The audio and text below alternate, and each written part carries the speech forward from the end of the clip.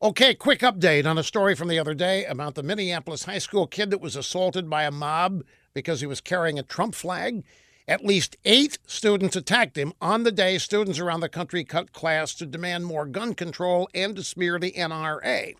The few drive-by media outlets that bothered to cover the story reported that the student suffered minor injuries, but we've since learned that in addition to having his flag snatched and his camera vandalized, the victim's arm was broken in 2 places by these peace-loving, anti-gun liberal students.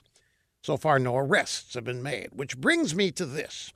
Another student in Hilliard, Ohio, has been suspended over the protest because he chose not to protest.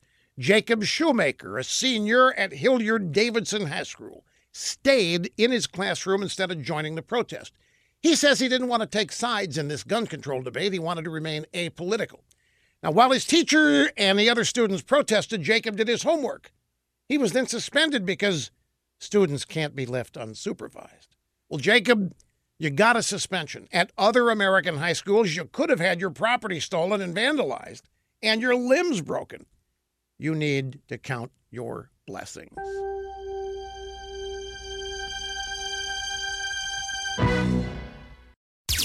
With Rush 24/7, you never have to miss one word of the Rush Limbaugh Show. And now, new yearly members get Rush's exclusive tumbler.